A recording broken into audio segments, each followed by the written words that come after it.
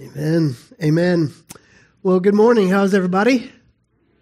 Good. That's great. It's a privilege to be here.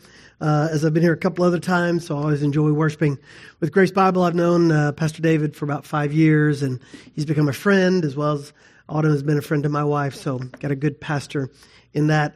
I have to say, on a bit lighter note, I have been called a seasoned married couple, but this is the first time I've been referred to as an oldly married couple. And I'm not even sure what that is exactly, but I'm going to take that one home with me. It is funny. People ask me about living in Waco. I've lived there my entire life. I don't know if this is kind of pathetic or unique, but I've never been outside of Waco for a stretch longer than 2 weeks. And it's not because I was trying not to. I've traveled and done different things, but God has rooted us there. And it's very interesting. We do ministry with people I knew in elementary school. They're popping back up. I've done funerals for people. I knew their parents. They're in their 80s now. And so God's given us an opportunity, not just in pastoring, but just in living our life in a very unique way. I'm friends with my friends. I'm friends with my kids' friends. I'm friends with my dad's friends. I've got this just kind of stretch. And so it's really joyful. And the other thing I will just say about living in a place for a long time, particularly with family, and if you've been able to do something similar to this, it's a blessing to you. And it might be an encouragement to those who don't get to see their parents a lot to really work hard to see your aging parents. My dad and I don't know exactly, but I don't think we've gone a week or two without seeing each other in 56 years. We've been in church together. We worked together. Lived near each other. And he is now in a memory center, and it's different, and he'll probably pass away in the next year or so. But what a joy to have time with your parents. So wherever you are in life, if you have parents still living, make your aim to sit with them, to be with them, to do things with them. It's just been a joy, and I encourage that however much you can. We're going to be in the book of Luke chapter 3, so you can turn to that if you'd like. We're going to get there in just a second. Before we get there, I want to tell you about a conversation Jesus had with his disciples, one that you may recognize. This is from the book of Matthew chapter 16. He asked this question. He said, who do people say the Son of Man is? Who do people say that I am? And people say, well, some people think you're John the Baptist. Some say Elijah. Some say Jeremiah. Some say another prophet.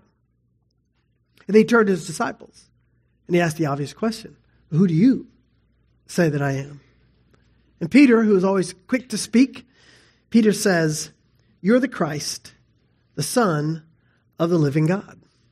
You're the Christ, you're the Son of the living God. So I want to ask you a question this morning to think on for the rest of our time together. Who do you say Jesus is? Follow-up question to that is, do you know? Do you know or do you want to know who he is? Today I hope I make it clear who he is from his word, and so that it finds its way into your heart as you trust in him. The vast majority of the 8 billion people that live on this planet, we crossed over to 8 billion last year. They don't know the answer to that question.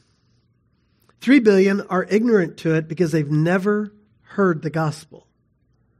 The rest who don't know the answer to that question, it's because their eyes are veiled to that. The truth is veiled to them right now. But let me just say this. If you're a Christian today, if you're a follower of Jesus Christ, you know the answer. Your eyes that were once veiled, darkened to the truth. The veil has been lifted, and there's revelation of who Christ is has come to you through the indwelling of the Holy Spirit, through the power of the Word of God, through the spoken Word of God, through the works of God in the world.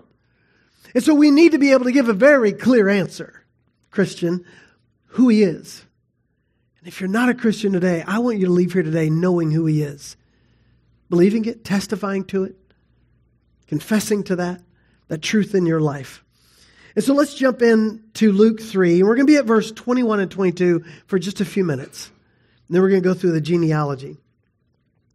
This little 2-verse passage, it's one of the most significant moments in the life of Jesus Christ. In one short statement, Luke gives us this vivid picture of what's happening in the life of Christ, who he is, why he's here. It really tells us a lot in a few words. And it kind of kicks off his earthly ministry. And so let's read what he says. Verse 21 of chapter 3 says this, "Now when all the people were baptized, and when Jesus also had been baptized and was praying, the heavens were opened.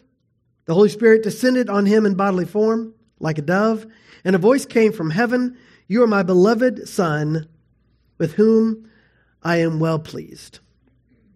There's three things that happen, and then sort of supernatural events begin to happen. People were being baptized. John the Baptist was baptizing all over the place. And then Jesus was being baptized. Now, we're going to take any time for that, but just so you know, John the Baptist is baptizing Jesus there in the water. And then Jesus prays. Some people wonder, what was he praying? Was he praying for more of God's presence in his life? Was he praying for the Holy Spirit? We don't know. I mean, he was fully God. He had the dwelling of the Spirit, but he's praying to his heavenly Father. And then the Bible, and some of your passages say, and then three things happen. Three somewhat miraculous things happen. The first is that the heavens opened up. The second is a dove descended. And the third is the audible voice of God rang out from the heavens. It has to be an incredible event. Just imagine being there, watching this unfold before you. And so what's unfolding, as we're going to suggest, is the inauguration of Jesus' ministry and his family tree. Because Luke takes time to describe that. You might call this Jesus' holy ordination, his divine inauguration, his cosmic coronation. This is what's happening here. Jesus is basically giving his blessing for his earthly ministry. You live 30 years, and now it's ready, you're ready to begin all the things that many of us, read about in Scripture that he was doing, beginning at the age of 30. So I want to talk about these three supernatural events. First, the heaven opened up. The heaven opened. I don't know what that looked like. I don't know if that was a crack in the blue canopy of the sky. I don't know if it was just clouds moving apart. I'm sure many producers of movies have tried to represent what that looks like. Maybe you've seen it in The Chosen. I don't know if they did it there, maybe other movies. But the heavens opened, and this dove comes in from somewhere, maybe out of the heavens, maybe from somewhere else, and this dove descends. And many people ask, well, why a dove? I mean, why a dove? Why not an eagle or like a hawk or something like really majestic like that, right? Well, the reason we want that is because, if you look at Christian schools around the country, many of them use a hawk or an eagle as their mascot. It makes sense, right? I mean, it's a warrior bird, right? That's strong. Can you imagine if a school said, hey, we're going to be the doves, and we're going to take this 16-year-old kid and we're going to put a dove uniform on him and let him run up and down the field trying to get the fans all whipped up into a frenzy over the football game. It ain't going to happen. I mean, that just would not work at all. No one's getting excited about a mascot called a dove, and that's because a dove is a bird of innocence. And Jesus was a man of innocence and purity. It represents that to us. It's not a warrior bird. It's a dove of innocence. But not only that, in the Old Testament, you know what they did to the doves. Because it's a lowly bird, they sacrificed these doves. Isn't it interesting that Jesus could have sent any bird he wanted? And he sends a bird of innocence and a sacrificial bird to represent, to come down, to send upon the innocent, sinless, sacrificial Jesus, who in 3 years is going to give his life for them. What a beautiful picture we see of that. And so we get the tangible picture of it, and now we get the audible hearing of God saying these words, "You are my beloved Son, with you I am well pleased." It's a term of endearment. I'm pleased with you. Some of you have said that to your children. I'm pleased with you. He's pleased with him. In the book of Isaiah, chapter 42, we read these words, "Behold my servant, whom I behold," says God saying this, "my chosen, in whom my soul delights. I put my spirit upon him. He will bring forth justice to the nations." I'm pleased with him. I delight in him. I put my spirit upon him. Notice the joy and delight in those words. The sheer just pleasure that God has for his Son. Incidentally, he even had pleasure in sending them to the cross because he knew what would happen. He knew that he would appease his own wrath. He knew that he would usher in reconciliation for billions throughout history. So it delighted him all that he did with his Son. In Psalm 2:7 it says, I will tell of the decree. You are my son. Today I have begotten you. I don't think begotten is on a lot of vocabulary tests in our school system. Most of you don't use the word begotten very often because your children weren't begotten. And we weren't begotten by God. It's different. It's a unique position Jesus has. Begotten means to bring into existence. He literally brought Jesus into physical existence at his birth. Now, I know that Jesus has always existed with the Father. You can look at the book of John, chapter 1. It says, in the beginning was the Word. That's Jesus. The Word was with God. The Word was God. You drop down to 13, and the Word became flesh. But he was with them. The triune God has always existed, eternally existed. But now we have this begotten Son coming into the world, this manifestation, this incarnation into the physical realm of earth. And he shares the same divine nature as God. He didn't leave it in the heavens. And so some people use the phrase, he is the infinite God-man. The infinite past, future, God-man. As opposed to us. We are God's sons and daughters if you're in Christ, but you're adopted in. I'm adopted. Some of you here are adopted, or you have adopted a child. Oh, but they are your children. And what a beautiful expression of the gospel, isn't it? If you're adopted or you've adopted a child, I want you to know every day your family expresses the gospel of Jesus Christ to the world. Just by the sheer fact of what you've done. Because that's how we have a relationship to God, through adoption as his sons and daughters. We're not begotten from the Father. Only Jesus was. And he's standing there. Get this picture. So we don't know how much water was used. I mean, they're Baptists, right? John the Baptist. That's what my grandmother always thought, by the way. She literally thought the Baptist church was, anyway. So she always says, well, John the Baptist was Baptist, you know. And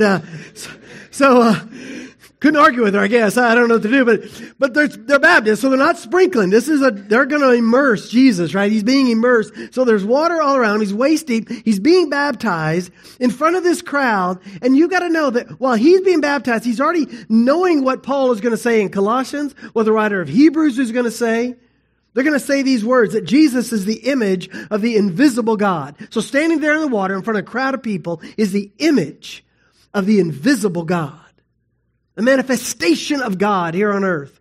Hebrews 1 says that he is the radiance of the glory of God. The radiance. He's the exact imprint of his nature, and he upholds the universe by the word of his power. This was God incarnate standing in front of them being baptized. The exact imprint of the nature and the being of God Almighty. Now I want to tell you something. None of us are the exact imprint of anybody else. We are unique, down to our fingerprints. Years ago, I was in business with my father, and we would go on sales calls together and meet with clients. And one day we were walking down a hallway, and a man we did not know walked past us. He looked at us, turned his head, and he looked at my father, and he goes, "You spat him out." I was like, say what? What? Spat him out? My dad said, he just means you're the spitting image of me. I appreciate that. I always tell people, if you see my dad, you'll go, yep, that's what Jay's going to look like when he's 89 years old. It's really clear what's coming. And so he's a handsome man. Come on. But my point is this, I am not the exact imprint of my father. And you are not the exact imprint of your father and mother. Jesus was the exact imprint of God. He is Jesus, the Son of God. Peter got it right. He got it right. And he's God incarnate. Yes, he is that too. But I got to tell you, there is a growing number of people, even within the evangelical church. When I say evangelical church, that's just imagine kind of a window frame, and there's about 4 or 5 tenets that we would say that makes us evangelical Christians. And my guess is if you're a Christian here today, you would agree with all 4 or 5 of those points. They're pretty basic. Now, there are people who are of faith, who have some differing views that are maybe Greek Orthodox or some born-again Catholics and different things like that. But when we talk about evangelical Christians, they've done polls, Lifeway publishers, Ligonier Ministries gone together, they've done some polls to find out about what we believe and what we don't believe. that seems to contradict our state of faith. Here's one of them. The statement, Jesus was a great teacher, but he was not God. Yeah, I know. I hear it. You're going, How is that 43%? I don't know. It's more disturbing to me that it went from 30 to 43 in 2 years. How'd that happen? I was in the lobby after church, and a lady was telling me, she said, she goes, my grandchildren during COVID, they were just on their phone a lot. And they were coming to me and saying, well, I don't believe this. I don't think that. I think we turned things upside down a bit. Lockdowns, different things. We became isolated, all of us, adults and children both. And then we weren't at church. So we weren't breaking bread together and worshiping together and listening to the Word of God. And I think there's been an erosion of belief. Now that number can change. It can go back down in this case. And I hope that it does. But if you're part of the 43% who struggle to believe that Jesus is God, I'm asking you today, believe it. Trust it. Don't trust me. Trust the Word of God to be true. It has stood the test of time. Declare it to others. Believe it. See, without Jesus being God incarnate to a lost and fallen world, without Jesus living a sinless life, which he did, and dying a sinner's death, which he did, and rising victorious to the throne of God, which he did, without that happening, we have no hope. Not in this world and not in the next. Peter got it right. We got to make sure we get it right. Because if we don't get it right, then we should pack up our bags and get in our cars and go home. There'll be no reason to be here. There'll be no reason to live. Just watch a football game tonight and drink coffee at that fancy coffee shop and then just die someday. And just be gone. Friends, I'm going to tell you right now, life matters right now because Christ is on the throne. What we do with our life matters. Who we share the gospel with matters. And when I die, and I hope when you die, you will go and worship at the throne of heaven forever. Worship at the throne forever. Well, I want to take a moment and just read the genealogy.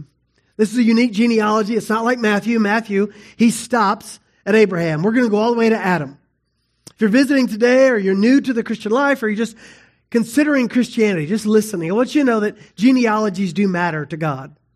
I think it's his way of saying, hey, this isn't just some story. There's historicity in this. We can trust the historicity of God's word because he gives us genealogies. I can trust the historicity of my family because someone has done the family tree. I think it's interesting. We live in a time that everybody wants to know about their family tree. Well, I'm going to give you a family tree that you need to know about. From Jesus to Adam. Jesus, when he began his ministry, was about 30 years of age, being the son, as was supposed, of Joseph, the son of Heli, the son of Mathat, the son of Levi, the son of Melchi, the son of Jannai, the son of Joseph, the son of Mattathias, the son of Amos, the son of Nahum, the son of Esli, the son of Nagai, the son of Maath, the son of Mattathias, the son of Simeon, the son of Joseph, the son of Joda, the son of Joanan, the son of Risa, the son of Zerubbabel, the son of Shealtiel, the son of Neri, the son of Melchi, the son of Addi, the son of Kosam, the son of Elmadam, the son of Er, the son of Joshua, the son of Eliezer, the son of Joram, the son of Mathat, the son of Levi, the son of Simeon, the son of Judah, the son of Joseph, the son of Jonam, the son of Eliakim, the son of Maliah, the son of Minna, the son of Mattatha, the son of Nathan, the son of David, the son of Jesse, the son of Obed, the son of Boaz, the son of Salah, the son of Nashon, the son of Amminadab, the son of Admin, the son of Arni, the son of Hezron, the son of Perez, the son of Judah, the son of Jacob, the son of Isaac, the son of Abraham, the son of Terah, the son of Nahor, the son of Serug, the son of Reu, the son of Peleg, the son of Eber, the son of Shelah, the son of Canaan, the son of Arphaxad, the son of Shem, the son of Noah, the son of Lamech, the son of Methuselah, the son of Enoch, the son of Jared, the son of Mahalaleel, the son of Canaan, the son of Enos, the son of Seth, and the son of Adam, the son of God. Isn't that incredible? From Adam to Jesus. Matthew's genealogy was unique. Some people think he stopped at Abraham because he was trying to appeal to the Jewish believers at that time, Jewish people at that time, who wanted to know their connection to Abraham. But they believe Luke went ahead and did the whole genealogy because he's trying to get the breadth and the scope of the gospel. He's saying, look, this isn't just back to Abraham. I want you to know anywhere from Adam forward to me, the gospel is for you. It speaks to the inclusivity of the gospel, the universality of the gospel. Not universalism, I mean the universality of it from time and space across the world. The gospel of Jesus Christ is available to all, every tribe and nation, language, and tongue. One author said this: Jesus is a new and second Adam, whose ministry will create and assembles a new race of humans who are not marked by Jewishness or non-Jewishness, but by the dove-like character of the Holy Spirit. Now, that must be ancient writing there because people don't speak like this as much, but we should. I want you to understand that through Christ, Jews and non-Jews, which encompasses everybody in the world. You know that, right? There's Jews and everyone else are Gentiles, which is another way of saying we're not Jewish. That's it. And they understood that back in the day, Bible times. But that's everybody in the world. And when we come through Christ, it's like this new race of people, in a sense. I know it's a strange term in our modern era, but it's like a new people are formed through Christ. And they have this dove-like character. We should be innocent and sacrificial, just like our Savior. And he brings us together. The second Adam does this. Now, the last words of that genealogy are profound. It says that Jesus is the son of Adam and the son of God. That's why we say he's the infinite God-man. He's connected to both. We can see his heavenly nature, his earthly nature, physical nature here on earth. And so what I want to do is take you to 1 Corinthians 15. We'll put it on the screen in a minute. If you have a Bible, you can turn there. 1 Corinthians 15 is the New Testament. Right after Acts, Romans, it gets into 1 Corinthians. And use this terminology like he's going to use in this writing. The son of dust, and the son of heaven. Two ways to look at Adam and Jesus. It says this, starting in verse 47 of chapter 15. The first man was from earth, a man of dust. The second man is from heaven. That's Jesus. As was the man of dust, so also are those who are of the dust. And is the man of heaven, so also are those who are of heaven. Just as we have been born the image of man of dust, we shall also bear the image of the man of heaven. Right now, I bear the image of the man of dust. Adam is my forefather in that sense. We are human in nature. One gives birth to another until we get to where we are today. But as Christians, we are to bear the image of the second Adam, of the Son of Heaven, of Jesus Christ. There's a famous pastor back in the 17th century, 1662 up to about 1714. His name was Matthew Henry. Some of you recognize that name. He's a British pastor and author. He wrote one of the most comprehensive commentaries that we have today, written many, obviously, years ago, but it's been passed down. Now, you can Google it and find the whole Matthew Henry commentary, like just on your phone. Some of you may come across an old copy like I did. I have my wife's grandmother's copy, and she'd be about 110 years old today if she was living. And that thing's about that thick. I thought about bringing it, just pounding it right there. But it's neat, right? You smell the aged paper, in that. But this man spoke so eloquently back in the day. He said this: Christ was both the son of Adam and the son of God, that he might be a proper mediator between God and the sons of Adam, and might bring the sons of Adam to be, through him, the sons of God, by adoption. All flesh, as descended from the first Adam, is as grass, and withers as the flower of the field. That's us. But he who partakes of the Holy Spirit of life from the second Adam has that eternal happiness, which is by the gospel preached unto us. I think we need to take that word, that phrase, and brand it today in our culture. Let me ask you, do you have an eternal happiness in Jesus? Do you have that? I'm not saying a glib happiness. I always say, you can, in this present age, you can be happy with a brand new TV or a trip to a restaurant. That can make us happy. That's not the happiness we're talking about. You can buy happiness. You can't buy eternal happiness. You can buy temporal happiness. In fact, I might go to Rudy's after this. If anybody wants to go with me, it's right around the corner. That's some temporal happiness right there. But only through faith in Jesus Christ do we experience eternal happiness for all eternity.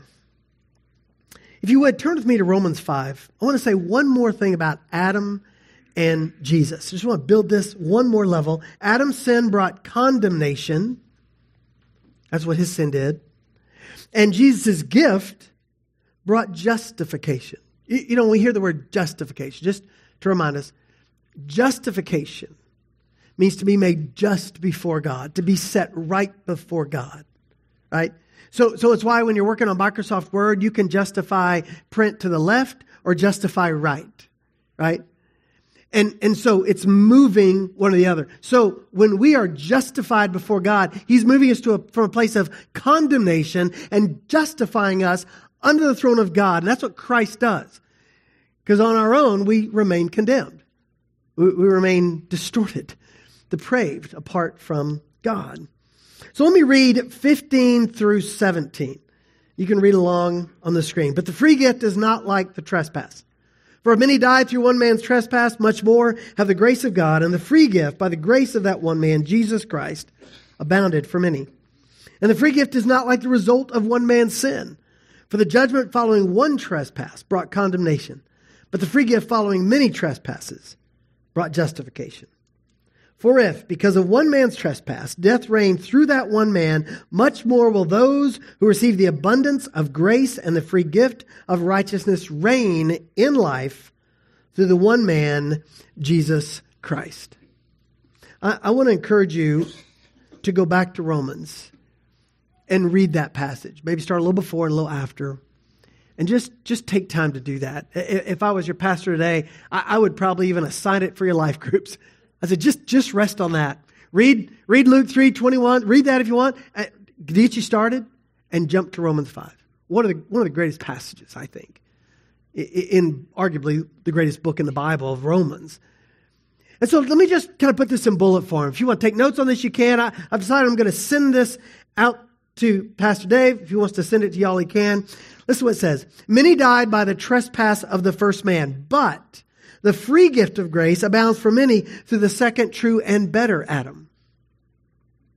The next thing he teaches us, judgment following the trespass of the first Adam brought condemnation, but the free gift following the trespasses brought justification through what? Through the second, true, and better Adam. Because of the first Adam's trespass, death reigned. But through the second, true, and better Adam, we can reign in righteousness. One trespass brought the first Adam, led to condemnation for all mankind. One act of righteousness by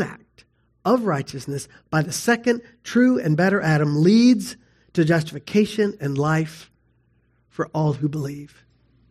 Do you understand that, what he's saying there? It took one act of true righteousness on the part of Christ. The act of sacrificing his life on the cross. That act of righteousness that appeased the wrath of God. That made it so you can be reconciled with the holy God even though we come with all our sin.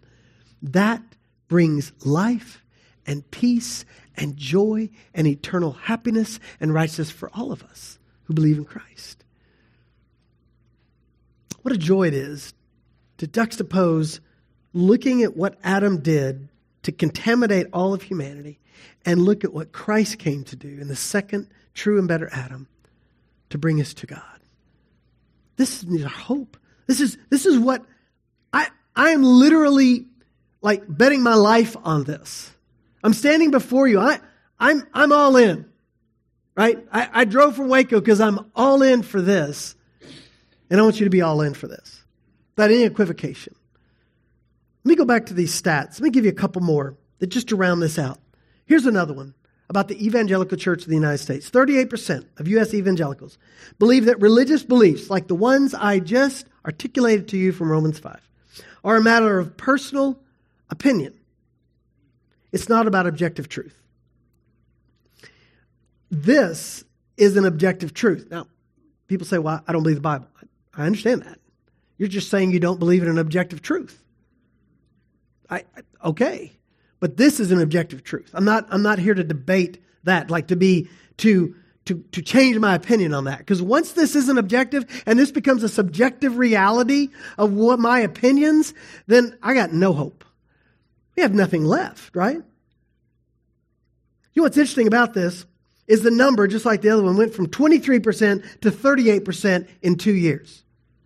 Folks, what's going on in our world today? We need less people speaking this truth, not more. More people speaking this truth, not less.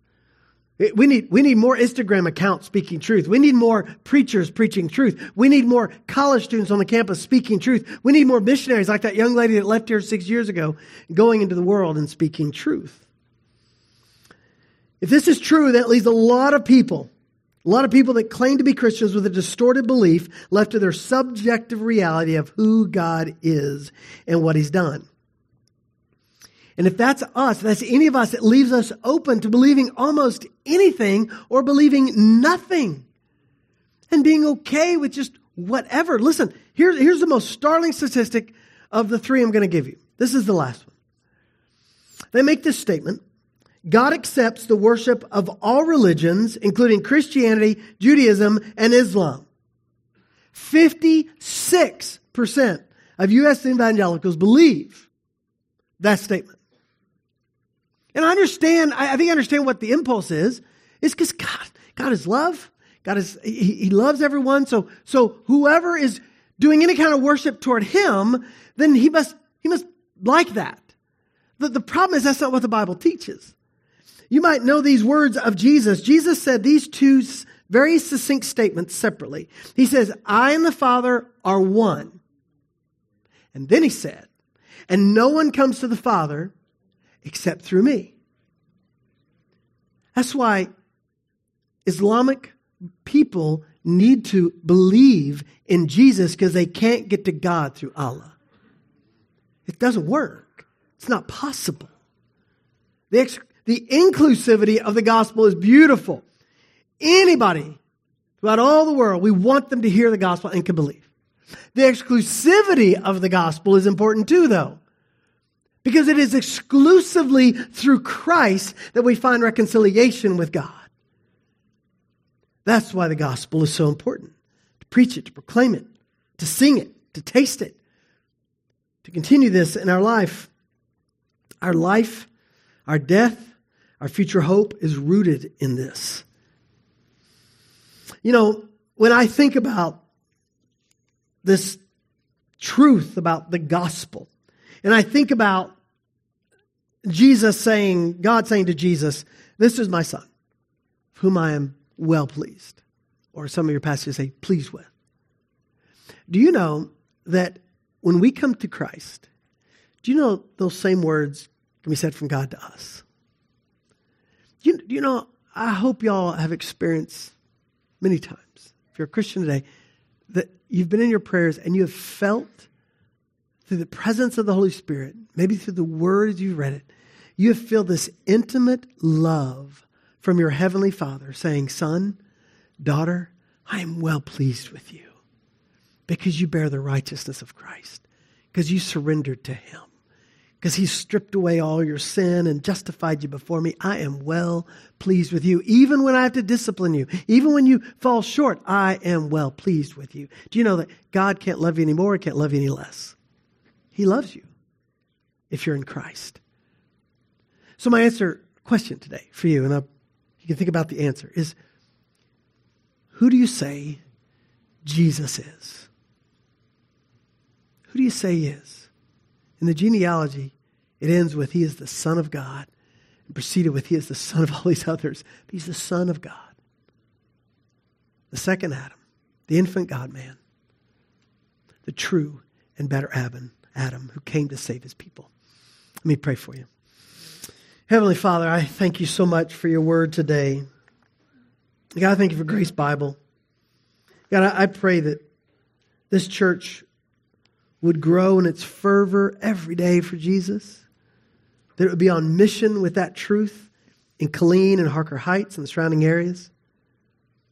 Father, that people would rise up from here, feel the call to ministry, to go into all the world and make disciples. I think of young Chris here who's in college and interning, and he's just asking that question, where do you want me, Lord?